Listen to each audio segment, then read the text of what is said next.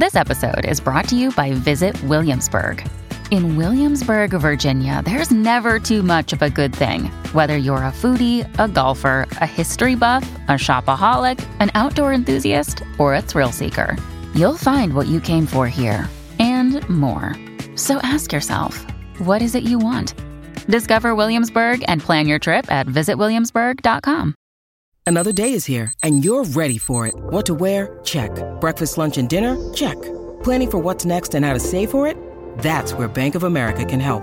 For your financial to-dos, Bank of America has experts ready to help get you closer to your goals. Get started at one of our local financial centers or 24/7 in our mobile banking app.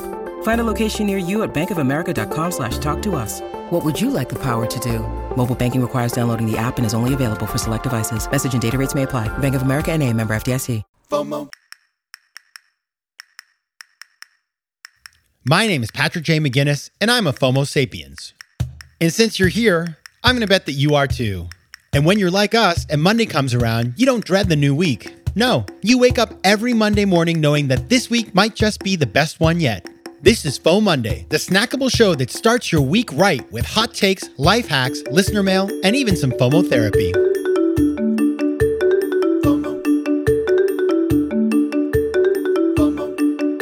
Hey everybody, welcome back to FOMO Monday, the companion show to FOMO Sapiens, which of course will drop a full episode on Thursday.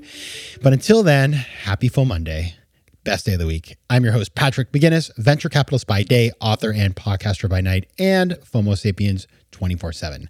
Now, if you listened in on Thursday, we talked to the creative team behind the movie What Breaks the Ice about making a movie, which, by the way, if you listened and if you haven't, go listen to it. It's a whole thing. I mean, it's like, wow, it's hard. And I wanted to talk today about investing in a creative project, because the reason why I had the team on is because a friend of mine actually invested in the film and told me about it. And I was super interested and watched it and was like, I just wanted to understand what it's like to make a movie. And I also have done my own creative project. I invested in a play. And I learned a lot in the process. I actually invested in a play version of the book and movie, The Last King of Scotland. You might remember the movie had Forrest Whitaker playing Idi Amin, the leader, dictator, call it what you want, of Uganda. And I saw that film when it came out. And I loved that film so much that I went straight to Barnes & Noble and bought the book and read the book by Giles Foden. That was the inspiration for the movie. And then one day I had the opportunity to invest. And so I want to tell a little bit about how that happened, but then really explain kind of what I think are the right ways to think about making an investment in a creative project. But before we get there, I want to tell you guys something exciting. I just dropped my first ever course on LinkedIn. And this course is called Navigating FOMO in the Workplace. And I worked really hard on it. It's 30 minutes. It's a video course. I made it together with LinkedIn. They produced it, actually. It was all done remotely. They were like on the other side of these they sent me all these cameras and things, I think it was 5 big boxes of stuff that I had to set up in my apartment, and they controlled everything remotely, including the teleprompter, and we recorded it back in October, and now it's out, and it is just really cool. And so go to LinkedIn Learning, type my name or type Navigating FOMO, fear of missing out in the workplace. Check it out. Let me know what you think. I would love to know what you think of the course. All right, and now let's get back to the topic at hand. So I never planned on investing in a play. It was not in the life plan, as it were. But one day, my old literary agent, Mildred, who was based in England and had moved more from books into doing actors and dancers. And if you're in the UK, she represented a bunch of people on Strictly Come Dancing, which is kind of like Dancing with the Stars over there. And so that was her world. And she said, listen, I want to introduce you to a producer, because I'm talking to him about some projects for my clients, and I want to understand better how the economics of these shows work so that I can better advocate for my clients. Would you talk to this guy, Adam? I said, sure. So I get on the phone with him, super nice guy. Actually, it was a Zoom, even back then, or a Skype. And we end up talking, and he's pitching me on these ideas. And so he says, the first thing he says is, well, do you want to invest in the Wedding Singer UK tour? And I was like, not really, because I've never seen it, and frankly have no emotional connection with that piece of work. And then he said, how about I'm actually producing The Last King of Scotland? And I have to say, as I said, I love that I love that work. And so immediately I was taken and I was like, tell me more about it. And he explained how it worked and how the investment would work. Basically, we're funding the purchase of the rights from the author, and then we would fund the development of a script from a writer. And then eventually we would take it to a theater to have it produced. And if we were lucky and things went well, it would go to the West End, and then it would go to America, and we'd all make tons of money. Now, it's not like that in real life. Not that we didn't do all the right things, but it's so hard. And in fact, it takes longer than you think. And there are all these unforeseen challenges, like, for example, a pandemic, that make it really hard. And so at the end of the day, it did happen, actually. They found a great writer. They made a script. We opened in Sheffield at the Sheffield Crucible, which is a really great theater, in October of 2019. And we had this amazing star, Daniel Portman, who played Podrick Payne on Game of Thrones. He was the star of the play, and he was really good. And, it could have very well continued, but then pandemic. So it still goes on. And in fact, I think, there's a real opportunity for the show, but it's just, you just don't know what's going to happen. And so I learned a lot about investing, and I have to say that it was a positive experience, but I can tell you one thing. Had I just said yes to the Wedding Singer UK tour, which, by the way, paid off, immediately and did really, really well and was commercially highly popular, versus investing in something that was more prestige, I probably would have made my money back a lot faster. That is just the reality of this business. You can't know. And there are some things that are commercially bankable where some things are a little bit harder to monetize, right? But that was one of the things I learned at the end of the day. So here is my advice for how to actually invest in a creative project. FOMO.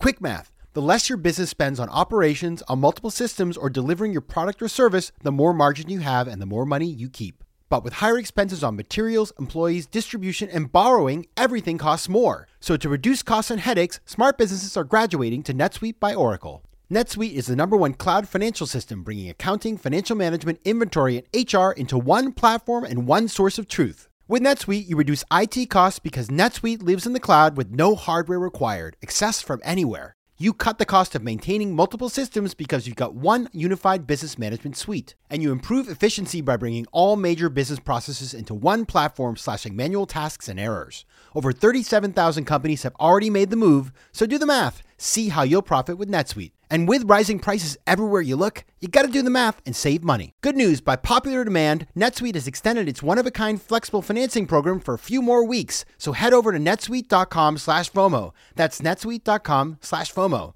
netsuite.com/FOMO. FOMO. All right, number one, advice for investing in a creative project. You gotta love the work. As I mentioned before, had I invested in the Wedding Singer UK tour, probably would have been a better financial decision. But, part of doing these investments is because you love the work, and it's fun and it's interesting, and it's just sort of like interacting with content that you love. And, there is some like braggadocious value to it. Like you're at the dinner party and you're talking about your investment in the play. I know that sounds ridiculous. It's no reason to invest, but it is a fringe benefit. And so I wouldn't have been that excited to tell people that I was investing in the Wedding Singer UK. I'm going to be honest. No offense to the Wedding Singer, but, Last King of Scotland, I think that's a really beautiful, important book that I have read multiple times, and I love the film. And so I just felt connected with that. So I wanted to be part of it.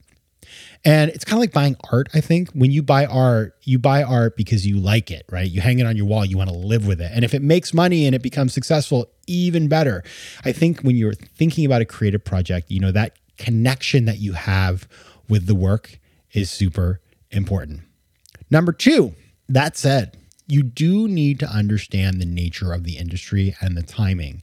Because one thing I've learned about, the sort of world of showbiz and all that sort of stuff is things take forever. Like I'm used to the startup world where, you build a business and you either succeed or fail. It's not overnight, let's say, but you get a sense of where things are going reasonably quickly in a lot of cases. In the creative world, there's like all this sort of like creative stuff. I mean, it sounds ridiculous, but it's like you're writing a play and then it's like, okay, well, now we got to test it out on an audience, and there's a table read, and then critics, and there's artists and their temperaments. You got to find actors, and actors are attached to projects. You have to wait till they're free, and all this, finding a director, all these sort of these elements that take a lot of time to bring together. And of course, telling a writer, you got to write a script. You can't just say, well, get it to me next week, right? This is a process. And so figuring out the right approach and then workshopping it and then getting a theater, just everything takes time. And I did not appreciate that. I will tell you, I had no clue. And so now that I know that, I would advise anybody getting involved with a creative project to understand the timing, because that's a big part of the due diligence. And then, think about the risks and the opportunities and how you can participate and add value, because the more that you learn about something, of course, the more you can potentially see how you can help the thing to succeed. Now, number 3, I think it's fun to do these things in a group. So one thing that I did when I decided to invest is I thought of 3 friends who love this book, love this movie, and I thought would enjoy investing and would enjoy all the perks of being part of a creative project, which we'll get into next. That's number 4. But number 3 is just do it with your friends. And so I brought in a couple of my friends, and the team, Adam and team, pitched my friends, and they were all super impressed because Adam is amazing, and the whole project was very well thought out. And so they invested alongside me, and we just really had a lot of fun doing it together. And it was a great way for us to learn together and build a relationship with this team so that we could potentially invest in future projects. If the Wedding Singer tour comes back, call me. And so I just think it's always nice when you're doing something that isn't purely, economic, but has a sort of another element, a psychological element, that you also bring in people who kind of value that in the same way you do, so that you can have fun together and you can make it sort of almost like a club or a project or another sort of extracurricular in your life that you do with friends, so you can spend more time, quality time with them. Tudo bem, meus queridos Fomo sapiens? Now that right there was Portuguese, and as you know, I love speaking foreign languages. But I'm not alone. 1 in 5 Americans have learned a new language on their bucket list. If that's you, make 2024 the year you finally check it off that list with Babbel, the science-backed language learning app that actually works. Don't pay hundreds of dollars for private tutors or waste hours on apps that don't really help you speak the language. Babbel's tips and tools are approachable, accessible, and delivered with conversation-based teaching, so you're ready to practice what you've learned in the real world. Now, Fomo Sapiens, I speak 4 languages, and it takes work to stay on top of them, especially with French. C'est difficile. But with Babbel, I'm able to practice practical conversations that I can actually use in the real world. Here's a special limited time deal for our listeners. Right now, get up to 60% off your Babbel subscription, but only for our listeners at babbel.com/FOMO. Get up to 60% off at babbel.com/FOMO. That's spelled BABBEL.com/FOMO. Rules and restrictions may apply. Next, number 4, this is my favorite one. Do all the fun stuff. So you could just invest in a play and then, maybe show up to the opening. But, Patrick McGinnis, you guys know me. I love to get involved in stuff. So I would go meet with Adam and his team. Every time I went to London, Dan, who's his partner, production partner, we would get together and we would just talk about it, like, how's it going? And explain this to me and teach me your ways, right? Like, teach me all the things that I should know about doing a project like this.